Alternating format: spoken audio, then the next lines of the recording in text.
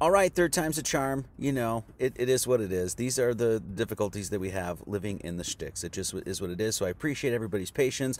Welcome to the Gnostic Church and Academy of Lord Jesus Christ. I am your teacher of the mysteries and preacher of the heart, Brother Marty Leeds. Thank you all for joining me and sticking with me. I really appreciate it. So we're going to cover a lot today. I'm just going to get going into it. I don't think we need to talk about Canada much. If you guys caught what I just said, that's enough. I think I've said enough. So let's go back here. Service every Sunday. Just to remind everybody, 9 o'clock sharp. Unless my internet gets glitchy, then it might be extra 20 minutes or so. But service every Sunday, 9 o'clock sharp. And once again, today we're going to talk about Jesus walking on water, the beheading of St. John, and we're going to finish up the end of Mark chapter 6. Last Sunday we did the Carpenter's Son. We looked at constellation Norma and the Southern Crux constellation, talked about raising the serpent up in the wilderness. You know, we basically got about 14 verses in, and because there was so much going on, and there's equally as much going on in the rest of this chapter. And so I'm going to take my time today, and we're going to get through it all, because I don't want to make this into, 3 Sundays. There's just so much going on here, and so let's launch into it. Thank you all for joining me. I really appreciate it. If you get a chance, stop on over to GnosticAcademy.org. That's right, www.gnosticacademy.org, and you can become a member of the fellowship. You can become part of this congregation. It's just the best way to support the work that I do here. It's $5 a month, 14 quarterly, or 54 for the year, and that's a tithing.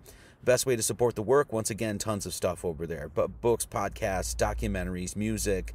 And it's just, for $5 a month, it's just an unbelievable, it's just a perfect way to support what we're doing here, and you get a whole lot in return. So basically, my life's work for about $5 a month is what she gets. So, okay, appreciate that. All right, let's launch into it. Let's just get going. Today, we're going to talk about reincarnation. We're going to talk about the Grecian myth of Orpheus. We're going to talk about the beheading of St. John and how that's a relationship to the Orpheus myth. We're going to cover Jesus and breaking the bread and feeding 5,000 people, Jesus walking on water. There is a lot to discuss today, and like I said, so let's just launch into it. So, before we do that, though, I'm going to say the prayer again. I'm going to do this, have some formality here. Psalms 1:1-1:3 says this: Blessed is the man that walketh not in the counsel of the ungodly, nor standers in the way of sinners, nor sitters in the seat of the scornful, but his delight is in the law of the Lord, and in his law doth he meditate day and night. And he shall be like a tree planted by the rivers of water, that bringeth forth his fruit in his season. His leaf shall not wither, and whatsoever he doth shall prosper. O Lord, giver of life and source of our freedom. We are reminded by the psalmist that yours is the earth and its fullness, the world and those who dwell in it. We know that it is from your hand that we have received all that we have and are and will be, gracious and loving God. We understand that you call us to be stewards of your abundance, the caretakers of all you have entrusted to us. Help us always to use our gifts wisely and teach us to share them generously. May our faithful stewardship bear witness to the love of Christ in our lives. We pray with grateful hearts in Jesus' name. Amen. Okay. So let's launch into it. So we ended off last Sunday, once again, with, basically just talking about raising the serpent in the wilderness, the snake, the Southern Crux, the carpenter, why he is a carpenter. We talk about repentance. We talked about the serpent, the mystical meanings of that. We went to the etymology of that. And so now we're just going to finish Mark. So this is Mark 6:14. And so King Herod, and we'll discuss King Herod again today, get a taste of the kind of absolute psychopath this guy was. And King Herod heard of Jesus. He heard of him. Pay attention. Heard of him. For his name was spread abroad. And he said that John the Baptist was risen from the dead. So King Herod, I'm going to read the first, 10 verses or something like that, and then we'll go back and pick it apart, okay? And King Herod heard of him. He heard of Jesus, for his name was spread abroad. The name of Jesus was spread abroad. And he said, that John the Baptist, he just called Jesus John the Baptist. That John the Baptist was risen from the dead, and therefore mighty works to show forth themselves in him. Mark 6:15 says, others said, That's Elias. And others said that is a prophet, or one of the prophets, or is one of the prophets. But when Herod heard thereof, he said, it is John. That's whom I beheaded. He is risen from the dead. For Herod himself had sent forth and laid hold upon John, and bound him in a prison for Herodias' sake, and his brother Philip's wife, for he had married her. So this King Herod married his brother's wife. Sounds like a stand-up guy. Okay. For John had said unto Herod, it's not lawful for thee to have thy brother's wife. Now think about this. Let me stop a second. John, unbelievable badass, total rebel, right? He goes up to a king and he's like, hey, you shouldn't be married to your wife, sicko. Therefore Herodias had a quarrel against him and would have had John killed, but she couldn't. She could not. For Herod feared John. Why? Well, because he knew that he was a just man and holy, and observed him. And when he heard him, he did many things and heard him gladly. And when a convenient day was come, that Herod on his birthday, so the convenient day was Herod on his birthday, he made a supper to his lords, his high captains, and the chief estates of Galilee. This is what King Herod did. He's like, so he didn't make a dinner to the most high, Almighty God. He made a supper to his lords and the high captains and the chief estates of Galilee. In other words, he was basically making, instead of praising the Lord on high, he was making dinner for like the Bilderberg group and like the the Rockefellers. It was like the Gates were over. It's like, I'm gonna make you dinner, right? King Herod for you. And when the daughter of the said Herodias, which is King Herod's wife, and we'll get into this, when the daughter of said Herodias came in and danced and pleased Herod and them that sat with him. So this guy brought a daughter in, and the daughter danced for him, nice little dance, and he's like, yes, that's amazing. Now let me go and serve the Gates and the Rockefellers some more food. So this guy, total freaking creep, right? So his daughter came and danced for him and pleased Herod, and this pleased him, and them that sat with him. So all the other crooks and cronies and degenerates, right? And the king, of course, this is King Herod, said unto the damsel. Ooh, the damsel again. We've revisited the damsel. We can already tell where we are in the sky if we've been paying attention. All right? So, okay. King Herod unto the damsel, ask of me whatsoever thou wilt, and I will give it to thee. So basically he's like, oh, whatever you want, this little damsel that's dancing for me, I'll give it to you. And she replies, and he swear unto her, and he says it again, whatsoever shalt thou ask me, I will give it thee, unto the half of my kingdom. You can have whatever you want, save for half my kingdom. And she went forth and said unto her mother, once again, who are we talking about here? We'll go over all of this. What shall I ask you, Mom? What shall I ask for, Mom?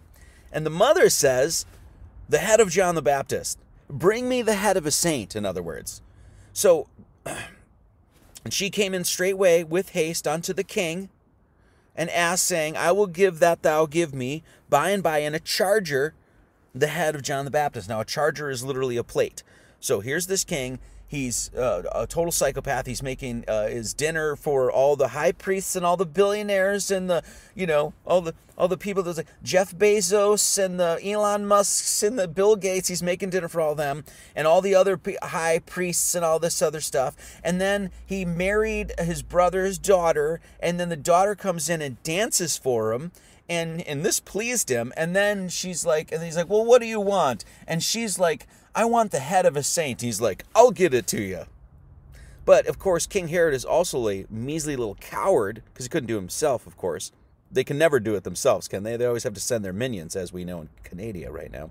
And she came in straightway with haste unto the king, and asked, I will that thou give me by and by in a charger for the head, in a plate, the head of John the Baptist. And the king was exceeding sorry, yet for his oath's sake, and for their sakes, which sat with him, he would not reject her. So he was sorry because he's like, well, I promised you something I can't really give you because I'm not going to actually go kill the saint myself because I'm a walking, talking wuss. And so what he did is he immediately, the king, sent an executioner and commanded his head to be brought, and he went and beheaded him in the prison. So this guy, the king, such a wuss, made promises that he couldn't keep, had to send his minions out to kill St. John the Baptist because he's like, oh, that's a holy man. I'll spend my life in hell. So he basically put it off on somebody else, okay? So there's the beginning of that story, okay? So, and we'll go back and touch on every little aspect of it, just to give you guys a little taste. First thing I want to do is talk about these few lines here in the beginning of this. It says, and King Herod heard of him, Jesus. He heard of Jesus. Obviously, we're in the middle of the story of Jesus doing all his mighty works and all this other stuff. And he's like, oh, I heard of Jesus, and his name was spread about. Everybody knew Jesus' name. But when King Herod saw Jesus, he didn't call him Jesus. He said, That's John the Baptist. That's not Jesus. He's risen from the dead. Therefore, mighty works do show themselves in him. And others were saying, well, no, that's not Jesus. That's not John the Baptist. That's Elias. And then others said, no, it's a prophet, or it's one of the prophets. Wait a second. His name, Jesus' name is spread about. His name was spread abroad. Everybody knew it. Everybody knew who Jesus was. When they saw him, they fell at his feet. All this other stuff, right? They were all crowded in Capernaum to see him. And when they were lifted the man down, everybody knew who Jesus was. But for some reason, King Herod does not. Why? What's happening here? What is being mentioned here? Let's look at another verse from Matthew, where it says essentially the same thing. Once again, these are sort of these patterns that you see repeated in the Bible. When Jesus came, this is Matthew 16:13. When Jesus came into the coast of Caesarea Philippi, he asked his disciples, saying, whom do men, this is Jesus asking his disciples, he says, whom do men say that I, the Son of Man, the light within man, am? Who am I?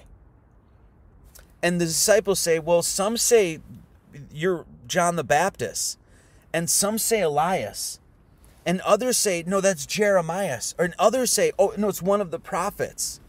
But Jesus comes and he's like, he saith unto them, but whom say ye that I am? And Simon Peter, as we know, which is Aries, the first person that he when he went to when he called out his disciples, named the disciples, the first one he named was Simon Peter. So he asked Simon Peter, Aries, the lamb, the ram, the head, the Simon.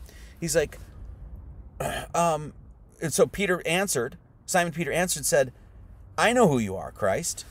Thou art the Son, art the Christ, the Christos, the Son, the light of the living God.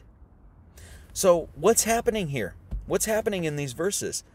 This is a recognition of reincarnation. Period. Okay? King Herod, why, when every human being has the Christ, their true self is Christ, that light within you, the Son of Man. Notice when it says the Son of Man, it's between I and am.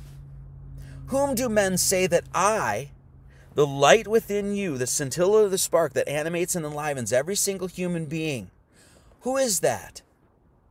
You get born into this world, right? The spark, the light of God gets born into this world. And that light, that spark gets put into a body. And that body arrives here at a certain time, in a certain place. And next thing you know, all these things get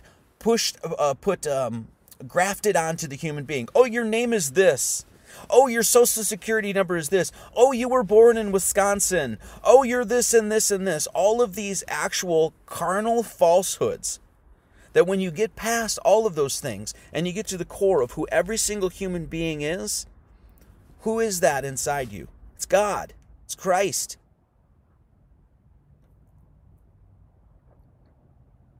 And you strip all the carnal, all the material away. All of those things that are passing and fleeting. Was I really born in Wisconsin? No. Wisconsin is an arbitrary lines drawn in an arbitrary country, in an arbitrary state that at one point, that wasn't Wisconsin 200-300 years ago. That I wasn't born in Wisconsin. I was born on a tract of land. So what is Wisconsin? It's a falsehood. You understand what I'm saying? It's just yet another thing that people came along and said, that's what this is. Not for long, it won't be. Wisconsin won't be Wisconsin forever. Am I really Kevin, Ryan, Martin, McNally?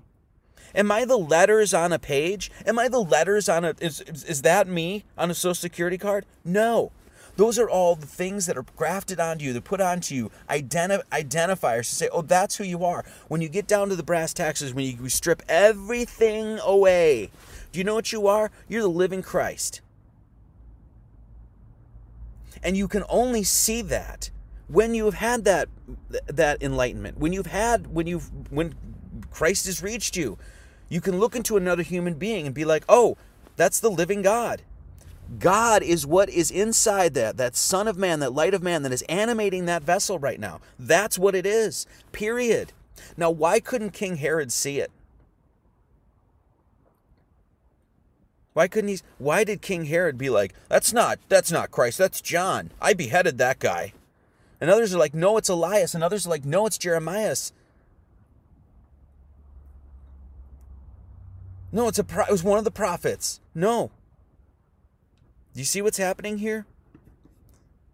Jesus asks the first person that he brought with him and his disciples, oh, no, I know what they're saying. I know, oh, it's John the Baptist, Elias, Jeremiah, one of the prophets. I know what they're all saying because they can't see. They don't see with that eye. They don't see the God that exists within every single human being. And Jesus says, but whom do you say that I am, St. Peter? St. Peter knows. Simon Peter knows. Thou art the Christ, the light of the living God. Exodus 3:14 is when God unveils himself. Says, I am that I am. Because what can you ultimately say about the living being? I am. That's it. Everything else is a falsehood. It's something that will float away throughout the sands and vicissitudes of time. All of that is carnal. All of that is material. All of that is temporary. What's inside you ain't. It's permanent. It's eternal. And this is what he's saying. This is this is why King Herod, this psychopathic king who went around and murdered all the children under 2, think about it, Christ comes, this is the beginning of Matthew. Like I said, this is going to be a long one today. This is the beginning of Matthew. Christ comes, and all of a sudden the king hears of it. He's like, bring me this child, right? And when they couldn't find Christ, what did he do? He sent his minions out to kill all the children under the age of 2. So here's a genocidal, psychopathic king murderer who's making his dinner for the high priests and the Galilee and all this other stuff. Marrying his brother's wife and having his daughter come out and dance before him. He's an absolute tyrannical psychopath. And it's very clear. That's why he could not see Christ. That's why he's like, no, that's not Christ. That's John the Baptist. No, it's not. It's Christ.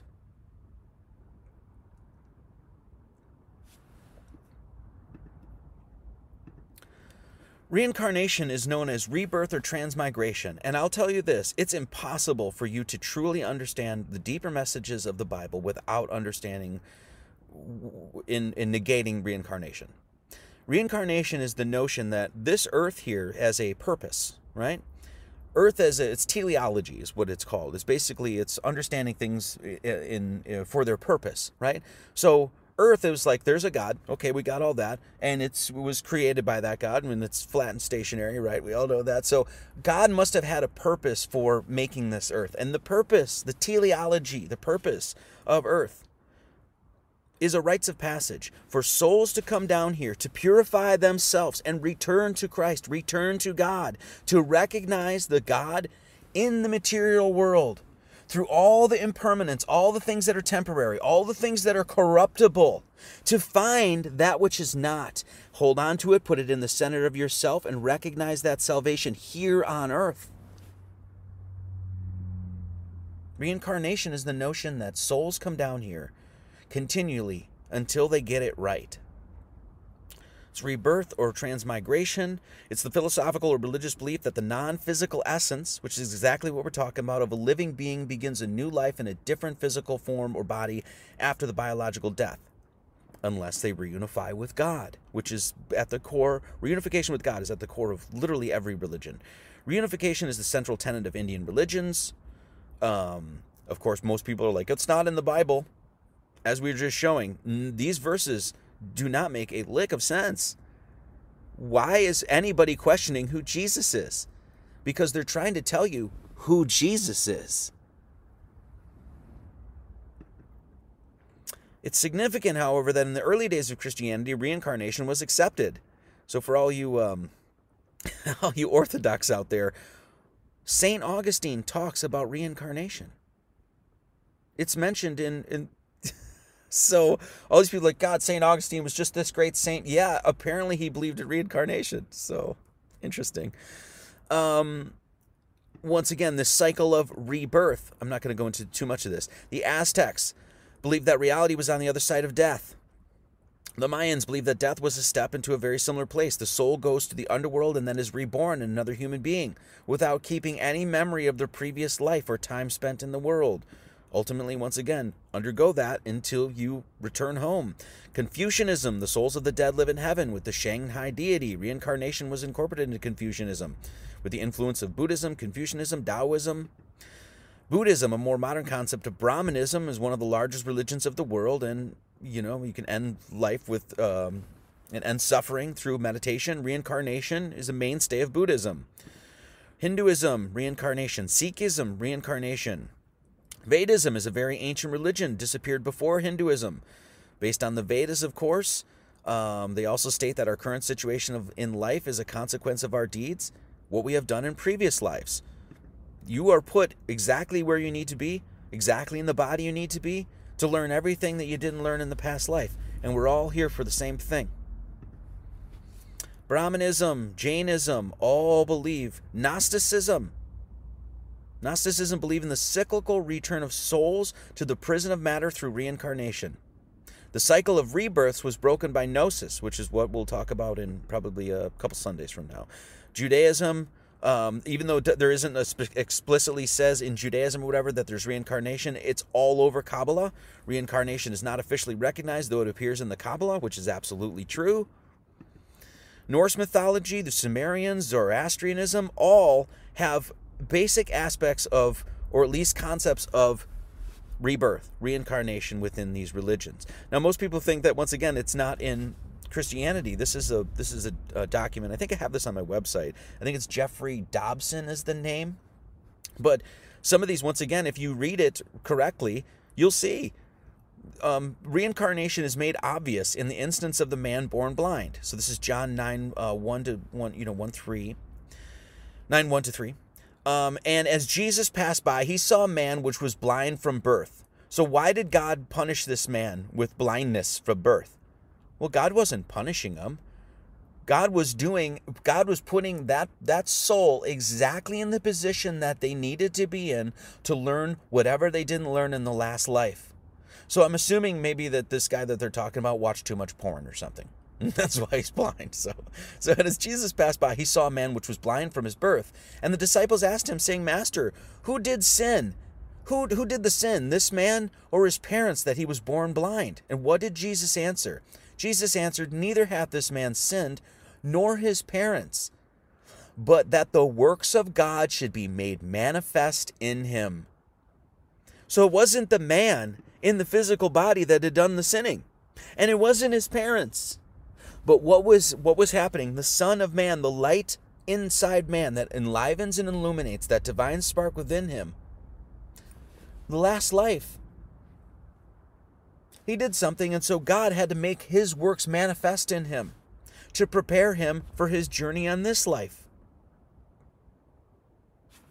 One of the big ones that I always point out, and I've yet to hear any Christian give me any reasonable explanation other than, well, no, that's not what it says in the Old Testament in original Hebrew or something. Once again, completely admonishing the very language that we use to communicate with one another.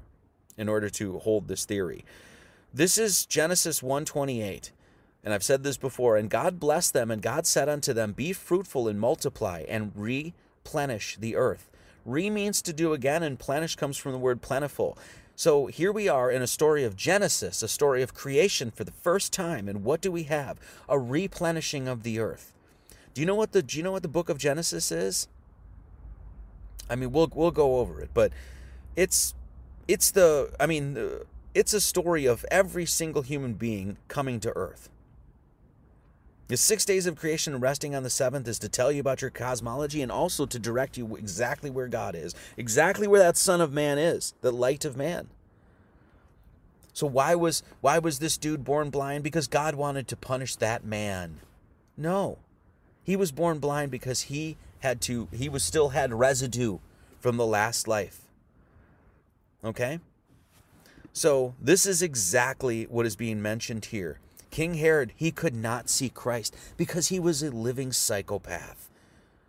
He had daughters dancing for him, and he went and murdered children, and he made his dinners for the high priests. He wasn't worshiping Christ. He wasn't worshiping the Lord of on high.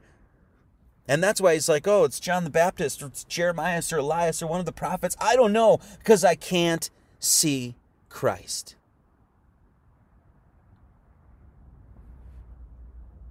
Got it? Mark 6:16. When Herod heard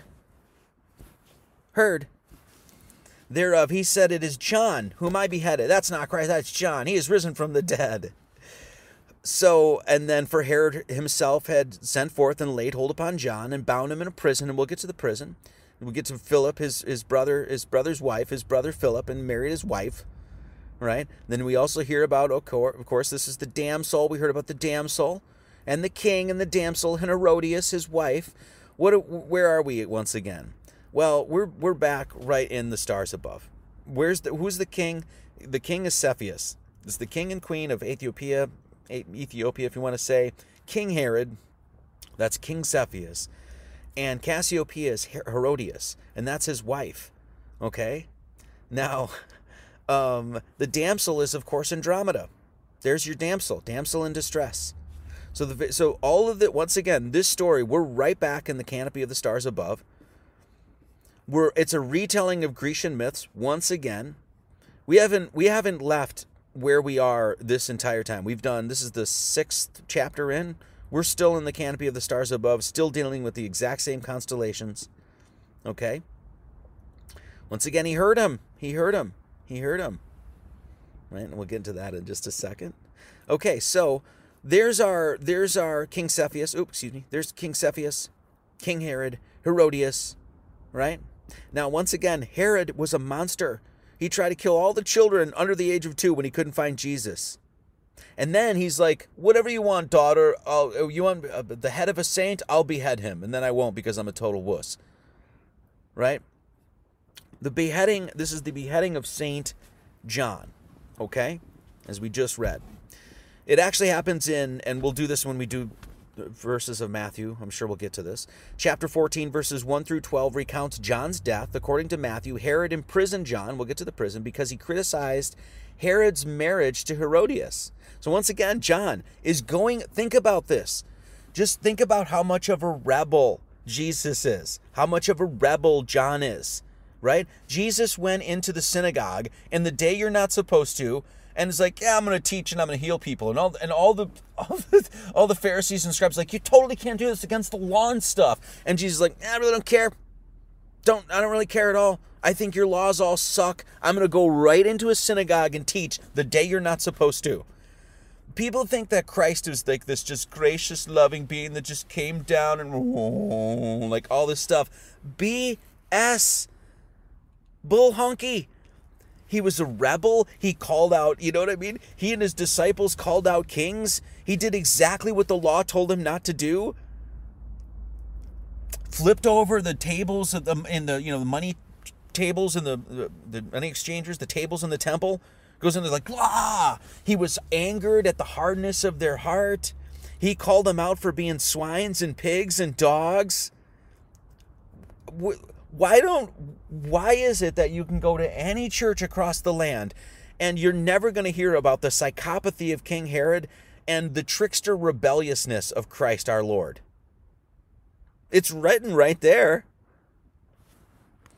So Herod was going to kill St. John, was going to behead him, and Herod fears to execute him because he's like, oh, he's a saint, and I'm going to go to hell. Right? And so there's your beheading of St. John. Tons of different paintings of this. Okay. Here's yet another one. Sent some executioner down because you're a fat, lazy piece of human excrescence, King Herod. So, what's up with the king? What's up with the beheading of St. John? What is this? Once again, this is a retelling of a Grecian myth. Okay? Many of us will remember the tale of Orpheus and Eurydice from our childhood. Probably don't because we weren't taught this stuff, but embellished with images of the tragic musician who could enchant the whole of creation with his music and even moved Hades to tears, but was unable to save his beloved. Did I miss any super chats here? Sorry, I haven't been in the chat. Oh, thank you all for joining this morning. I really appreciate it. 99 watching. Hey, that's not bad. That's not bad. Okay, so Eurydice and Orpheus, Grecian myth, and Orpheus, as you can see right there, Orpheus was beheaded. And usually it's next to a lyre, which is a stringed instrument, and we'll get into that. So the first thing we notice in the symbolist depictions of Orpheus is that the vast majority focus on the decapitated head and the lyre. And the lyre is it's a music instrument. The dead Orpheus, in other words, continues to sing even in death. So Orpheus, even though he was beheaded, continued to sing in death. Okay? His head and lyre in the foreground, as you can see, there's tons of these. I'll show you this in just a second. There's tons of this. Orpheus with his lyre. There's some nymphs on the left there. They're looking into the water, and they're like, oh, that's a decapitated head. On the lower right there, there's Orpheus and his head, right? Next to a lyre, a musical instrument. There's another one. Copy of ancient Greek vase depicted on Orphic oracle with the severed head. This oracle was still singing. Okay, that's important. The pieces of Orpheus' corpse ended up in the river where his lyre and his head continue to sing mournful hymns. It's based on the Argonautica, which we've already talked about. Argo Navis, we've covered that enough. We'll cover that again next week. Argonautica is basically Jason and the Argonauts talking about the constellation Argo Navis sailing the Milky Way. Orpheus heard their voices. He drew his lyre and played music that was louder and more beautiful, drowning out the sirens' bewitching songs. His songs were captivating. He sang after death. It charmed all the living things. The major stories about him are centered on his ability to charm all living things with his music. The lyre and its magical powers combined with the vocals of Orpheus. So not only was Orpheus playing all these magical tunes on his lyre, on his stringed instrument, he was also singing. And he was singing and charming animals, charming all of these, everything in creation, essentially. Okay? In Greek mythology, the lyra represents the lyre of Orpheus, and it's made by Hermes. Once again, now we're back to Hermeticism. Straight back to the Hermetic corpus. Okay? Orpheus was the founder of the Dionysian mysteries, and the Orphic mysteries are considered a later evolution in the same. In both cases, we find a strong initiatory element interwoven into the mysteries of death and rebirth. The Orphic mysteries, just like the Dionysian mysteries, just like all of the mystery schools, are all about death and rebirth. There's not a single one that you can go to, including modern-day Freemasonry, that will not have elements of death and rebirth in that, okay? And this is what Orpheus is. Orpheus is... The whole point of the singing head is that he's dead, he's decapitated, and yet guess what? He still lives on. He's still singing the glory of God. He's still charming all of creation with his music, with the sounds of the music of our Lord. Okay? And this is exactly... So, Orpheus... Well, let me say this, too. Orpheus is... Actually, we need to go into that. Let's do this. What is John? Remember, we're talking about the beheading of St. John. This is what's happening in the story. Okay? Oops, sorry. Beheading of St. John. Cutting his head off, serving it to a king on a platter. Jesus! That's some wicked stuff, man. Right? And here we have Orpheus, and he's singing. His voice. He's got a lyre, musical instruments, and he's singing. What's the first thing we hear about in John 1:1? In the beginning was the Word. The sound of God's voice echoing throughout creation, creating all things, represented as our Lord and Savior Christ. In the beginning was the Word, and the Word was with God, and the Word was God. Okay, so here we have Orpheus, who is singing and playing music, enchanting all of creation. And here we have St. John, and the first thing we hear about with St. John is his Word. In the beginning was the Word, and the Word was with God, and the Word was God. The same was in the beginning with God. All things were made by this Word, by this sound. And without him was not anything made that was made. Okay, now let me go back. I'm going to have to go back here, but this is Revelation 15, okay? And this is right after you hear about 666 and the number of the beast and all this other stuff, right? And this is what you read, and it says this: "And these were all the saints that had defeated the serpent and were now with God in eternal life, upstairs of the Most High, singing and playing the harps of God." They had reached salvation, eternal life. "And I saw as it were a sea mingled of glass," that's the glass crystalline dome of firmament, and the sea of the waters above, "mingled with fire. And them that had gotten victory over the beast, and over his image, and over his mark, and over the number of his name." They defeated Draco. They cut his damned head off. They grabbed the serpent and was like, "I got you, bitch." Right? And they were walking with Christ. They were living in the way, the truth, and the life. And they were standing on the sea of glass at the Most High, Polaris. And they were having the harps of God. But moreover, and they were singing.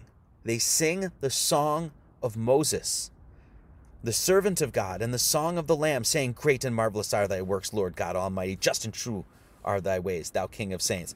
What do you think? Were they worshiping Cepheus there? Cepheus and Cassiopeia? No, the King of saints. Not the king of on Most High. Not the king of the lords that were, feeding the unclean spirits and the swine and had dinners for Jeff Bezos and Bill Gates and, No. They were singing with the harps of God on the Most High with Christ Almighty. Harps of God, singing with the harps of God. A harp is a stringed musical instrument that has a number of individual strings running at an angle to its soundboard. It's literally a lyre. Lyre. The strings are plucked with fingers. It's literally, a lyre is literally a related instrument. It's a variation of a harp. Okay? So there's your lyre and there's your decapitated head, but it doesn't just end there yet. So let's go back here. Once again, John, his vibrant voice in the Word. Revelation 14:2. "And I heard a voice from heaven as a voice of many waters, and as the voice of a great thunder. And I heard the voice, harpers harping with their harps." I heard the voice, Orpheus's voice, enchanting all of creation with his lyre, up there in heavens, still singing after death. Why? Because he beat death. He's immortal. "And I heard a voice from heaven, as a voice of many waters, as a voice of a great thunder." That sounds like the voice of God himself, does it not? "And I heard the voice of the harpers harping with their harps. Sing unto the Lord with the harp, and the voice of a psalm," Psalms 98:5 says. 1 Corinthians 14 says this: "And even things without life-giving sound, whether pipe or harp, except they give distinction in the sounds, how shall it be known what is piped or harped?" Look at that language. Okay? So there's John. He's with God. That's why he's a saint. He's a saint. He's walking with Christ. He was decapitated. No, it's no big deal. Still lives. Okay? There's your harp. There's your lyre. Now, there's a constellation called Lyra. And there's Hercules. It's literally right in the same area. There's Cygnus. We've already talked about Cygnus. Lyra was often represented as a star, maps as a vulture or an eagle, carrying a lyre, carrying one of these winged instruments. So you can see here, this is so there's the lyre, there's the winged bird. That looks like sort of a duck there, but it's usually given an eagle or a vulture, right? So more often than not, an eagle. Okay, and there's the lyre. So there's St. John, and we'll see this in just a second. St. John, decapitated head, singing after death, and there's his lyre. There's the harps of God. Now, it's an eagle constellation. Once again, the lyra was often represented on a star maps as a vulture or an eagle. Now, once again,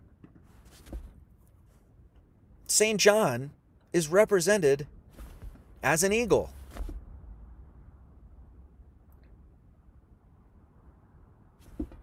Okay? So there's your lyre. There's your decapitated head. There's your king and queen, Herodias and Herod, and the damsel. There's your harp, or your lyre. Lyra. It's actually called lyre. There's your eagle. There's St. John. Now let's go back and read again. Oops, sorry. His brother Philip's wife, by the way, that is in here too. This is, sorry, let me go back here. Too many graphics.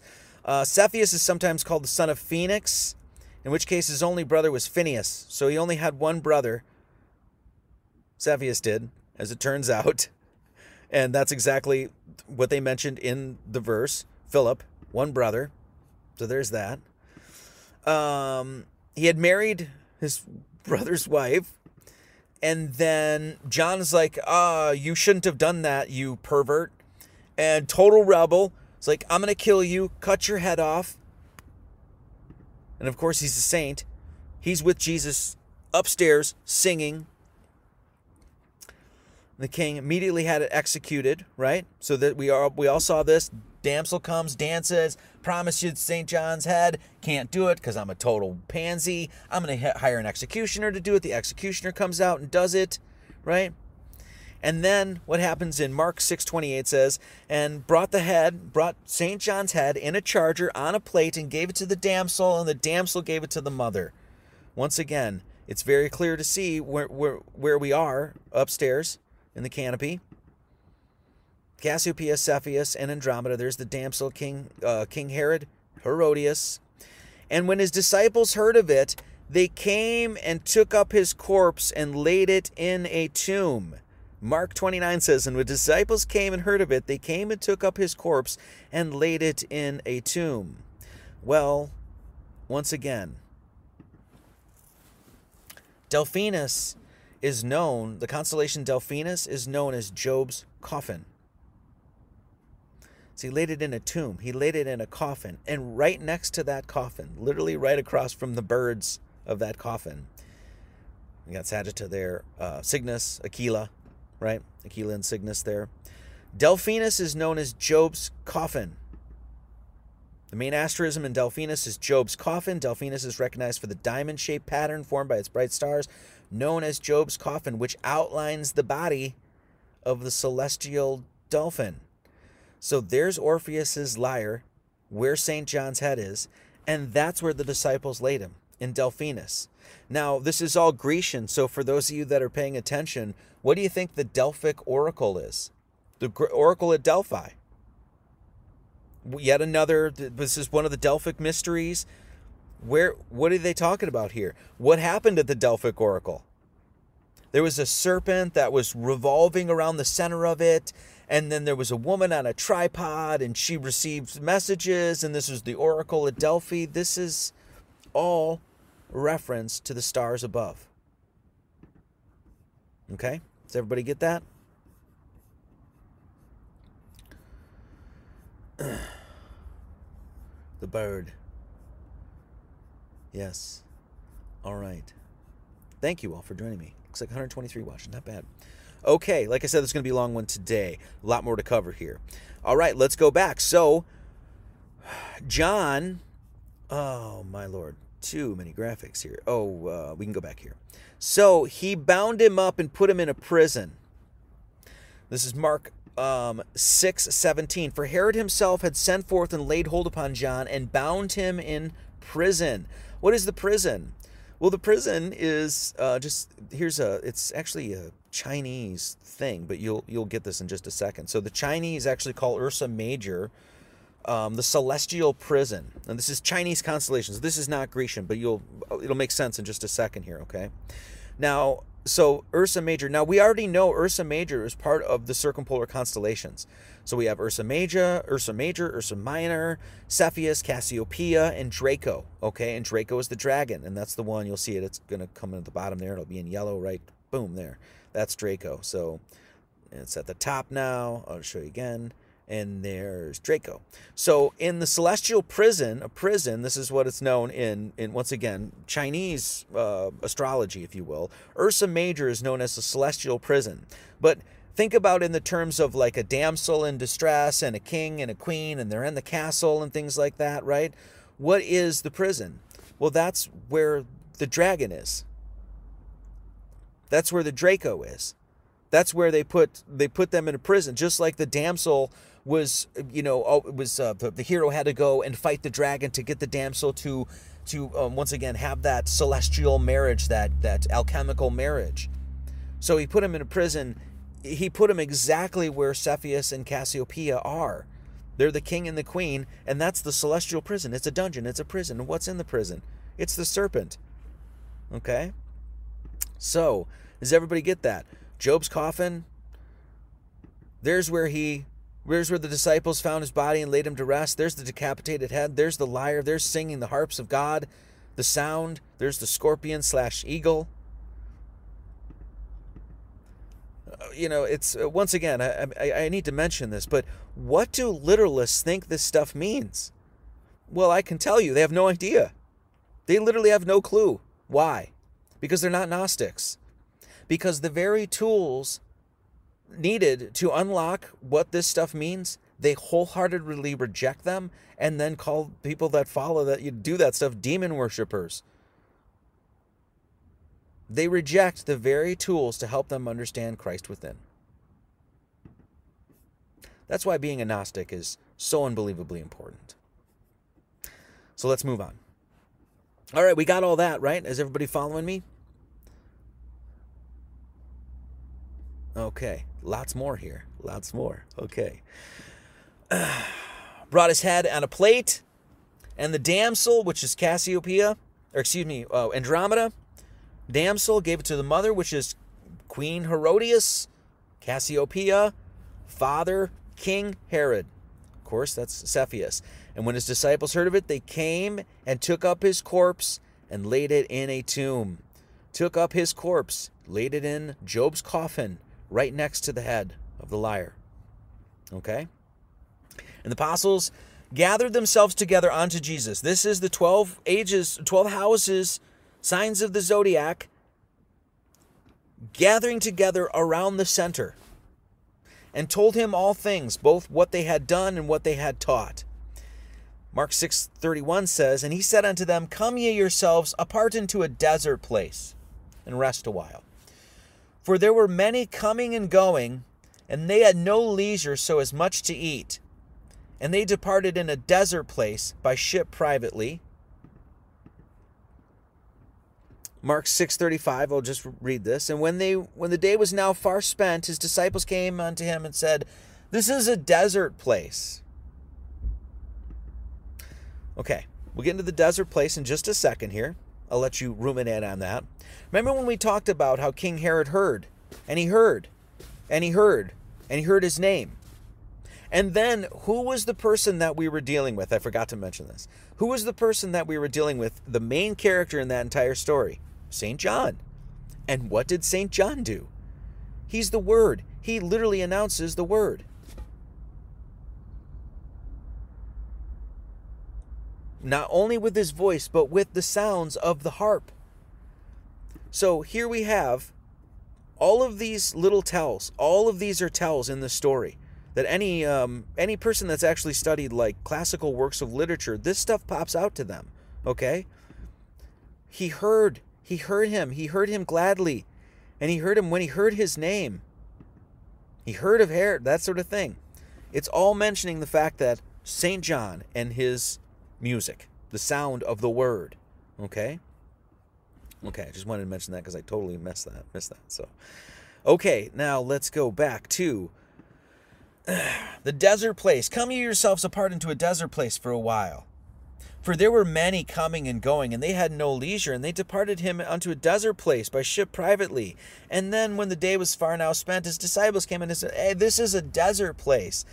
What's a desert place? Well, what exists in a desert? Is it camels and lynxes and leopards? That's the kind of animals that you'd find in a desert place, right? A desert place. So where are we in the sky? Look at the context of the story once again. Brought his head in charger. This is the damsel. We got that. Laid his corpse, put in the tomb. Got that. And the disciples, they gathered together unto Jesus. All 12 of the houses of the zodiac looked at the center, the pole star, on the most high. And that high, from the divine, told him all things, right? And he said unto them, come ye yourselves apart into a desert place and rest for a while. For there were many coming and going, and they had no leisure so as much to eat. What is the poetic language happening here? Many were coming and going. The wheel was constantly spinning. The zodiac was constantly spinning, and all the people that were following Jesus and the multitude and the throngs of people, that sort of stuff, they were constantly spinning. They were constantly going and going and going and going and going. They had no leisure, because they were constantly on the wheel of fortune, the wheel of fate, the wheel of karma. What happens when you get off that wheel? You're into salvation, into eternal life. What's reincarnation? It's constantly being shoved back onto the wheel of fortune and fate, to not do your work here, to not recognize the Christ within. You don't do that. Don't follow that way, the truth, and the life, which leads you to the point on high. Then you're going to get stuck on that wheel, constantly spinning around. They were coming and going. But they departed into a desert place. So look, that orange line right there, that's the ecliptic. That's where Gemini, Cancer, that's your 12 houses, right? Right there in blue is the Milky Way. Okay? So basically what you have is the Milky Way right here, and that's the river of stars. So all those stars constantly, throngs of people constantly going, constantly coming and going. And then, of course, you have the spinning ecliptic, which is what? Constantly coming and going. And where is the lynx, the leopard, and the camel? Of course, there's Leo Minor there, too. If you notice, Leo Minor there. What's in deserts as well? Lions. So they went to the desert place. And where's the desert place? Well, it's by the lynx, it's by the camel, it's by the leopard, and it's by Leo Minor. Leo Major's just right there too. That's your desert place.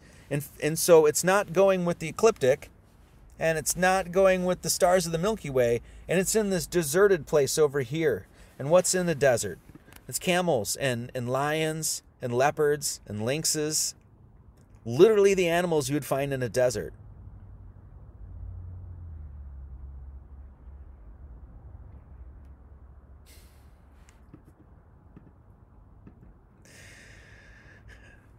Mark 6:33 says, and the people saw them departing, and many knew him, and ran afoot thither out of all the cities, and outwent them, and came unto him.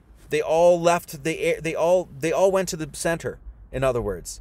That's what the people were doing. They're like, oh, they saw him. Oh, you got to go to the center. And Jesus, when he came out, saw much people and was moved with compassion. Ooh, compassion he was moved with. He had compassion for the sinners, compassion for the swine, compassion for everybody. What's the root of the word compassion? Compass. Goes around. Carpenter we're dealing with here, right? Because they were as sheep not having a shepherd. That's why he was he realized that they were seeking truth, and they needed him. They needed truth in order to actually find it. They were sheep and they were lost. Okay? Why is he the shepherd? Okay? I mean, the zodiac man. Once again, that's enlightenment. That's your pineal gland. That's the tippy top of the temple of the human being. That's the Aries, the lamb, the ram, the shepherd. He is leading you. Christ is leading you straight up. Straight up. It's a straight and narrow gate. You're not twisting around with some serpents and doing all this crazy shit. Nuh-uh. You're going the straight and narrow way, straight up into that temple, to the high place, right here. That's why he's a shepherd. The shepherd, once again, herd. It's called a herd.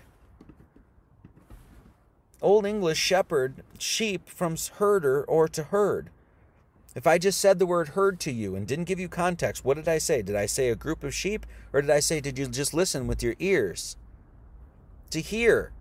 To hear, perceive by the ear, listen, obey, follow, accede to, grant, judge. What do the sheep heard? What did they hear? They heard the word of the Lamb.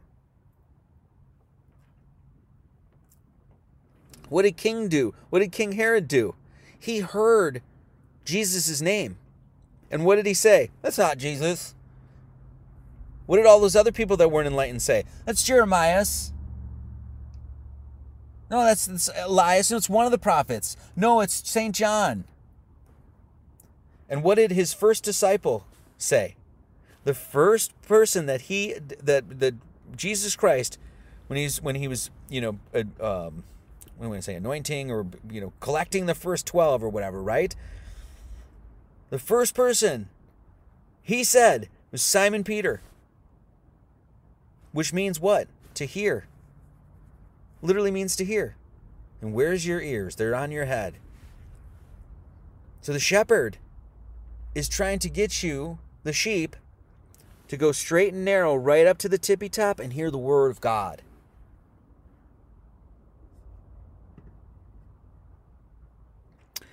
And Mark 6:35 says, and when the day was now far spent, his disciples came unto him and said, this is a desert place. This is a place where, I love this. This is where the camels and the lynx and the lions and the leopards are. Camelopardus, constellation, lynx, the camel, leopard, camelopardus, lions, tigers, bears, oh my. Okay? So everybody get that. Okay, did I miss one here? I want to make sure I didn't miss any. Mark 6:36 says, send them away that they may go into the country round about and into the village. And exactly what we just said. They left the cities and the town. They try to go to Christ, which is in the center. And he sent them round about because they are sheep and they need a shepherd, right? And into the village and buy themselves bread, for they have nothing to eat. Why don't they have anything to eat? Once again, we'll see that in just a second. And Mark 6:37 says, this is where Jesus feeds the multitude, walks on water, and feeds the multitude with 2 fishes and loaves of bread.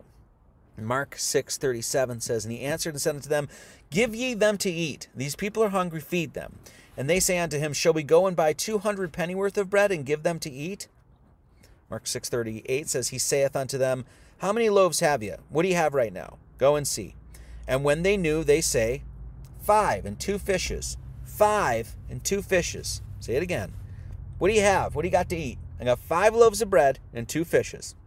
And he commanded them to make all sit down by companies upon the green grass. And they sat down in ranks by hundreds and fifties. Notice hundreds and fifties. That's all multipliers by 10. And what is it? 5, 10. Those are all sly references to the hands. Hundreds, that's nothing more than 10 times 10. 50s, 5 times 10. Those are all math of your hands. Mark 6:41 says, and when he had taken the 5 loaves and 2 fishes, he looked up to heaven and blessed. And he brake the loaves, 5 loaves of bread, and gave them to the disciples to set before them. And the 2 fishes divided he among them all. And they all did eat, and they were all filled. And how many were there? There was 5,000 people that he filled up with 2 fish, 5 loaves of bread. And they took up the 12 baskets full of the fragments and of the fishes. What are the 12 baskets? Once again, subtle reference to the 12 houses of the zodiac. And Mark 6:44 says, and they did eat of the loaves were about 5,000 people. Okay, this is quite the miracle. Jesus fed 5,000 dudes, so much so that it's not like they just, it was pretty good to eat. They were filled. Okay? So obviously this is not talking about literal loaves of wheat and rye and a couple fish. Okay? This is talking about spiritual, nourishment, spiritual nourishment. That's how Jesus, basically, took bread and multiplied it. This is what he did. Think about this. It's going to be important. He took this and he multiplied it so that it could feed everyone. This is the spiritual sustenance, because guess what they're doing? They are feeding from Christ. Christ is feeding them now. Okay? 5 loaves of bread and 2 fishes. Well, we all, this is pretty, once again, if you've done any sort of study of astrology, this is pretty clear references to what's going on here. The 2 fishes are Pisces, okay? And the 5 loaves of bread are what's known as Virgo, which is known as the house of bread. Now, these constellations, these houses, are right across from each other on the zodiacal dial, okay? They're right across from each other. So what this is doing, think about this. What did Jesus just call out? Or what did these people say? They had 5 loaves and 2. They just created pi on the zodiac. Think about it. A line straight from Pisces to Virgo. What did you just do? You just cut the zodiac in half. Top and bottom. That's what you did. You created the geometry of pi. That's the first thing that you did. Okay. Everybody get that. Virgo and Pisces. Okay. We all know Pisces is 2 fish. Pisces is 2 fish. Virgo, the Virgin Mary, is the constellation Virgo, also known as Virgo the Virgin. Virgo in Latin means virgin. The ancient glyph for Virgo is an altered M, right? So Virgin Mary. This is why Mary, along with other virgin mothers such as Adonis's mother Mira and Buddha's mother Maya, begin with an M. Virgo is also referred to as the house of bread, and the representation of Virgo is a virgin holding a sheaf of wheat. The house of bread and its symbol of wheat represents August and September, the time of harvest. Bethlehem, in fact, literally translates to the house of bread. Bethlehem is thus a reference to the constellation Virgo. Okay? Bethlehem, Arabic Bet-Lem, house of meat, house of bread. In Egyptian mythology, the time when the sun was in the constellation Virgo marked the beginning of the wheat harvest, thus connecting Virgo back to the wheat grain. In Christianity, Jesus was born to a virgin in the town of Bethlehem, which literally means bread. So when we go back here and it said, okay, well, Jesus, he's like, hey, what do you got there? What do you got to eat? He's like, 2 fish, 5 loaves of bread. Well, this is them basically feeding off the spiritual sustenance of Christ. This is why the constellations are up in the heavens. Okay? The two fishes, Pisces, the 5 loaves of bread, Virgo. Okay? Once again, right there. Now, why 5 loaves of bread? Several reasons. Number 1, Virgo is 5 letters. V-I-R-G-O is 1, 2, 3, 4, 5. 5 letters. Okay?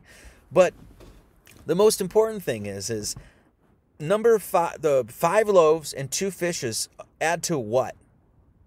7, right? This is, watch this, guys. Watch this. Unbelievable.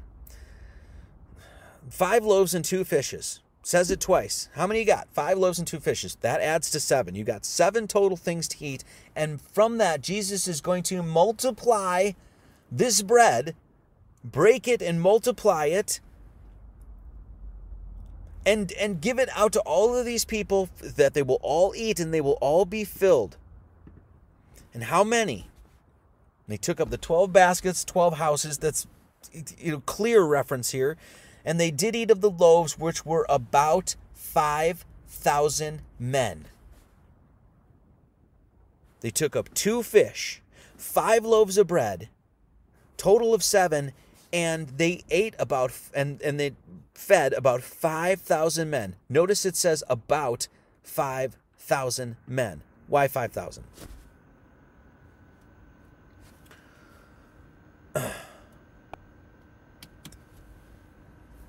Mark 6:44 says, and they did eat of the loaves which were about 5,000 men. Why 5,000? 5 loaves plus 2 fishes equals 7. Do you know what multiplying 1 through 7 is? 1 times 2 times 3 times 4 times 5 times 6 times 7 is 5,040. So they took the 5 loaves and the 2 fishes, and he multiplied that, and he fed all about 5,000 men, and they were all full. A carpenter's giving you some math here, guys. 5,000 men. Why 5,000? 5 loaves, 2 fishes. 1 times 2 times 3 times 4 times 5 times 6 times 7 is 5,000. 40. Just about 5,000. This all is a reference to the mathematics of your hands. I'm not gonna. I've gone over this so many times, but you know, if you're familiar with this, this will be a review. But once again, 1 times 2 times 3 times 4 times 5 times 6 times 7 is 5,040. And 1, 2, 3, 4, 5, 6, 7, adding through 7 is 28. And 5,040 divided by 28 is 180. So multiplying 1 through 7, there's your about 5,000 men that he filled up with his 2 fishes and 5 loaves. Adding 1 through 7, 28. 5,040 divided by 28 is 180. What's 180? It's the Holy Trinity. It's a Holy Trinity. That 28 is on your hands. For those of you that are not familiar with that, most of you should be. 1, 2, 3, 4, 5, 6, 7, 8, 9, 10, 11, 12, 13, and 14. And 14 times 2 is 28. So there you go. So astronomy, biology, mathematics, parable, allegory, Grecian myths, just loaded. Just loaded this whole chapter is. Okay? So there we go. 5,000 men. There's the 12 baskets. There's your 2 fish. There's your 5 loaves. Okay? Mark 6:45 says, and straightway he constrained his disciples to get into the ship. Once again, Argo Navis, and we'll cover that next week again. And to go to the other side before unto Bethsaida, while he sent away the people. Okay, what's Bethsaida? Bethsaida is known as the house of the hunt. So the Bethsaida means house of the hunt in Hebrew. Okay, so he's saying that they left that place and they went over to this other place. And this other place is given a very specific name. And it's called Bethsaida. And Bethsaida means house of the hunt. Okay? And Beth means house and Saida means to hunt. So where are they now? Well, they're in the house of the hunt. The house of the hunter, Orion. Okay, so where are they now? They went from this other place. They went from this desert place. So they were over here, right? And you can see there's Andromeda and Cassiopeia there, and right there's Christ in the center. So they went from this desert place where there's a bunch of lions like Leo Minor, the lynx and the leopard and the camel. So they left that desert place and they went over to this other place. And that other place is called Bethsaida, and that's the house of the hunt. And that's, of course, Taurus. Taurus is the bull. Of course, that's Orion, which is right by Taurus, because he is the hunter. And right below Orion is a bunny. It's a hare and a bunny. So what is Bethsaida? It's the house of the hunt. It's the house of the Taurus. Literally the house, which is a zodiacal term, of Taurus, the bull. Orion is out hunting bulls and bunnies.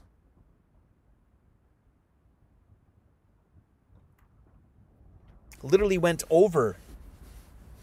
Okay? So, and then it says, so there's Bethsaida. We got the desert place. We got Bethsaida. We know where we are. We know what we're reading. It's unfortunate too many do not. So thank you all for showing up this morning. I really appreciate it. Okay? So, Liz the Iron Maiden is here. Jim Malone is here. Jacob Law is here. The Hippocratic Matrix. Benjamin Balderson is here. What's up, BB? Cat Links, Beth Luce Henson, thank you so much. B is here. I appreciate everybody that's here. Okay, my video is probably still glitchy? Oh, well, whatever. So, once again, went to the house of the hunt. Okay, let's read on. Mark 6:46. And when he had sent them away, he departed into a mountain to pray. And when even was come, evening, but they give you a mathematical term, interesting. The ship was in the midst of the sea, and he alone on the land. What's the, we saw the house of the hunt. We saw that. Now what's the mountain? Well, there it is. The mountain is the high place. Okay, the tippy top. There's North Star, there's your pole star, and what's on the mountain? It's all these lines that are going all the way up to the tippy top of the dome, the firmament, the very top of the place. And what's on the mountain? Well, there's bears and snakes. That's what you find on a mountain. And of course, who sits on the mountain but the king and the queen up on high? And this is what we're saying, the mountain. Okay? And we all have to climb this mountain. Period. Every single being here will eventually have to climb that mountain. You might have to come back a few more lives. We don't know. That's up between you and God. But we will all have to climb that mountain. We will all have to go up and be like, piss off, king and queen. You're not my king and queen. You're the king and queen of, allegedly anyway, with your psychopathy, of the material world and the carnal world, which is BS. It's all nonsense, right? You're all going to have to go and, just as St. John did, be like, hey, you probably shouldn't marry your brother's wife, you retard. You're going to have to face the dragon. You're going to have to face the bears and the snakes in the wild. We're all going to have to climb it. That's where Jesus is.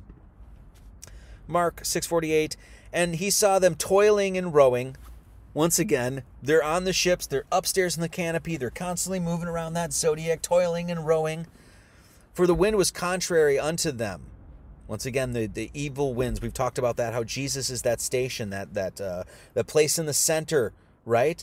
The Galilee, literally the defense against the wind. He stops the wind. That's Christ.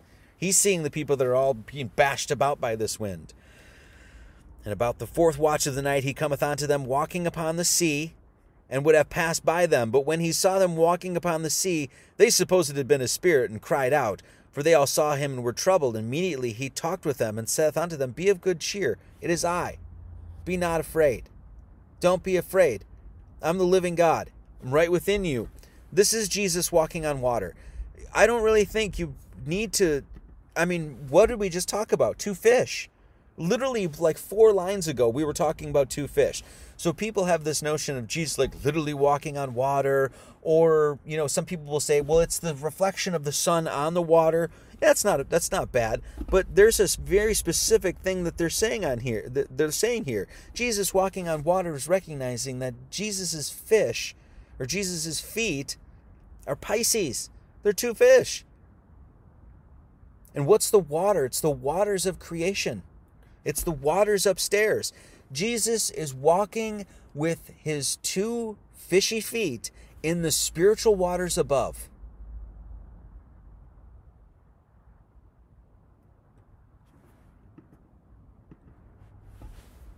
And he's like, and they all saw him and they were troubled because they hadn't been living the life of Christ, right? They haven't been on the way of the truth and the life. He talked with them and said unto them, Be of good cheer, it is I. Be not afraid.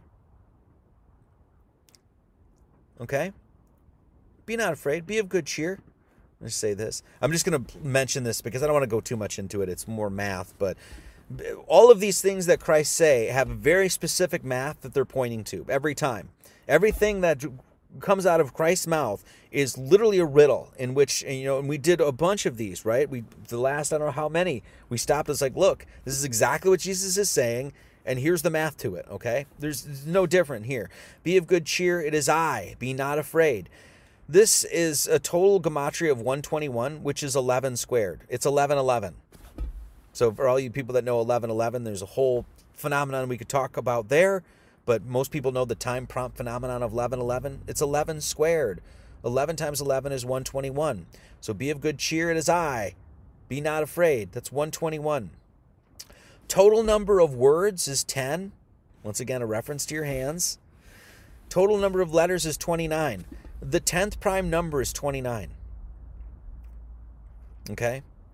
There's a lot more I could go into there, but I just wanted to, point that out, that every time you see Christ saying something specific, there is very extremely specific mathematics that are being relayed to you. Okay? And that should make sense considering he's a carpenter. Okay, moving on. And he went up into, Mark 6:51 says, and he went up unto them into the ship, and the wind ceased. They went to the safe place of Christ.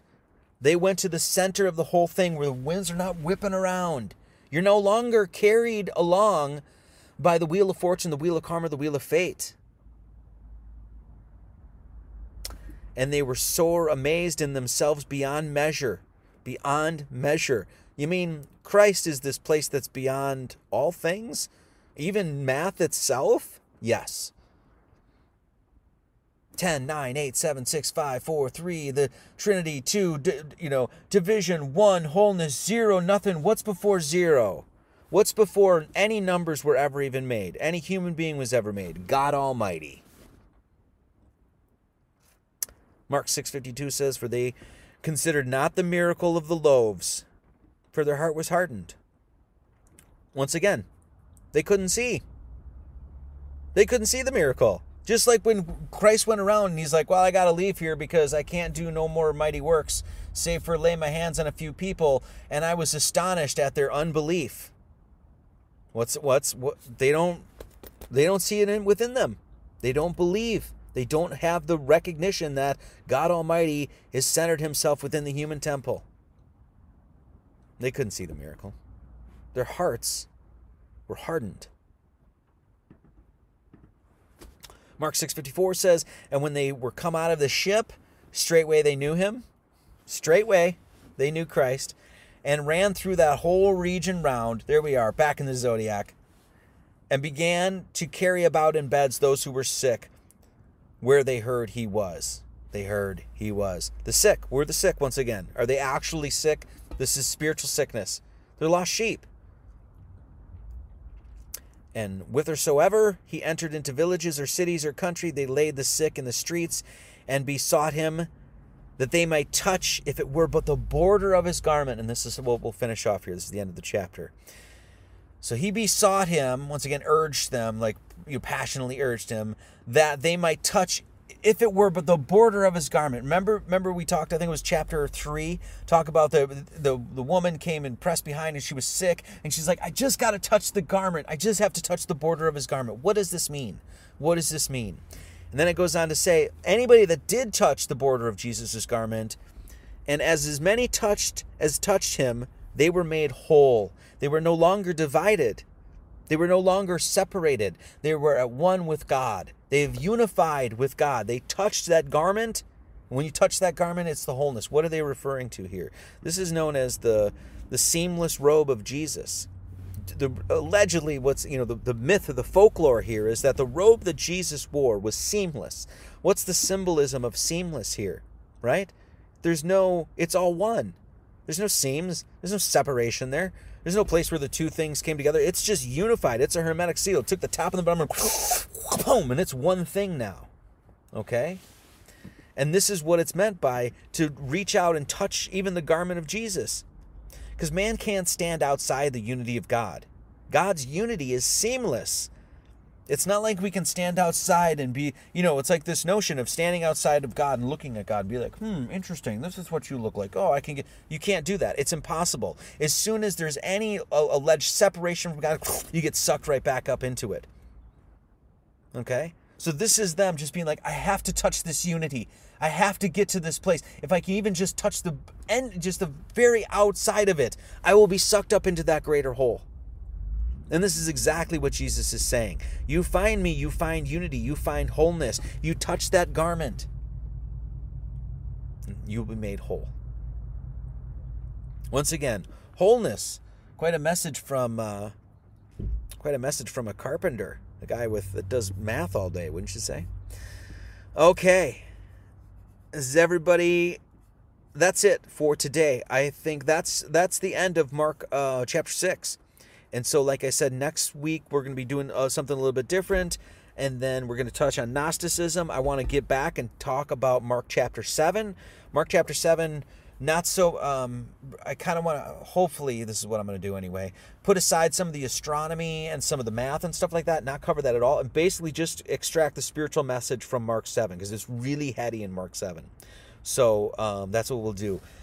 Next week, though, we're going to do Noah's Ark and the symbolism of the dove. The dove is the Holy Ghost. That's what we're going to do, and it's going to be a banger. It's awesome. Okay, I can't wait to show you guys next Sunday. So please, if you're gonna see any of these, come back for next Sunday, because if you have any hair, which I don't, it will be blown back, I promise. Just unbelievable revealings in the Bible. So I feel very, very blessed, very gifted. Thanks again, Marty. Snowed last night. The mountains are calling and I must go. How appropriate. Yes, small X. Thank you so much. Thanks to everybody that comes by and supports supports the work. I need your support. I do. I need help continuing to do this. So, and that includes financial support. It just is what it is. So I appreciate everybody that does stop by. And it takes a lot of time to do this, as you guys know. Obviously, I put all the graphics together. I pour over the Bible. I've, researched my entire life. You're basically getting, like I said, my lifetime's worth of knowledge and work here for essentially free. So anybody that can help out the church, I really appreciate it. It means the world to me. And so that's going to do it. Guys, have a wonderful Sunday. And let's do this. May you always keep yourselves in the love of God, looking for the mercy of our Lord Jesus Christ unto eternal life. May his grace be with you all. Amen. Next Sunday, once again, same bat time, same bat channel, same bat place. And like I said, we'll do Noah's Ark and the Holy Ghost and the dove of the Holy Ghost, and it's going to be a whopper. It's going to be awesome. So, okay, guys, that's going to do it for me. Thank you so much. As always, many blessings and much love to all.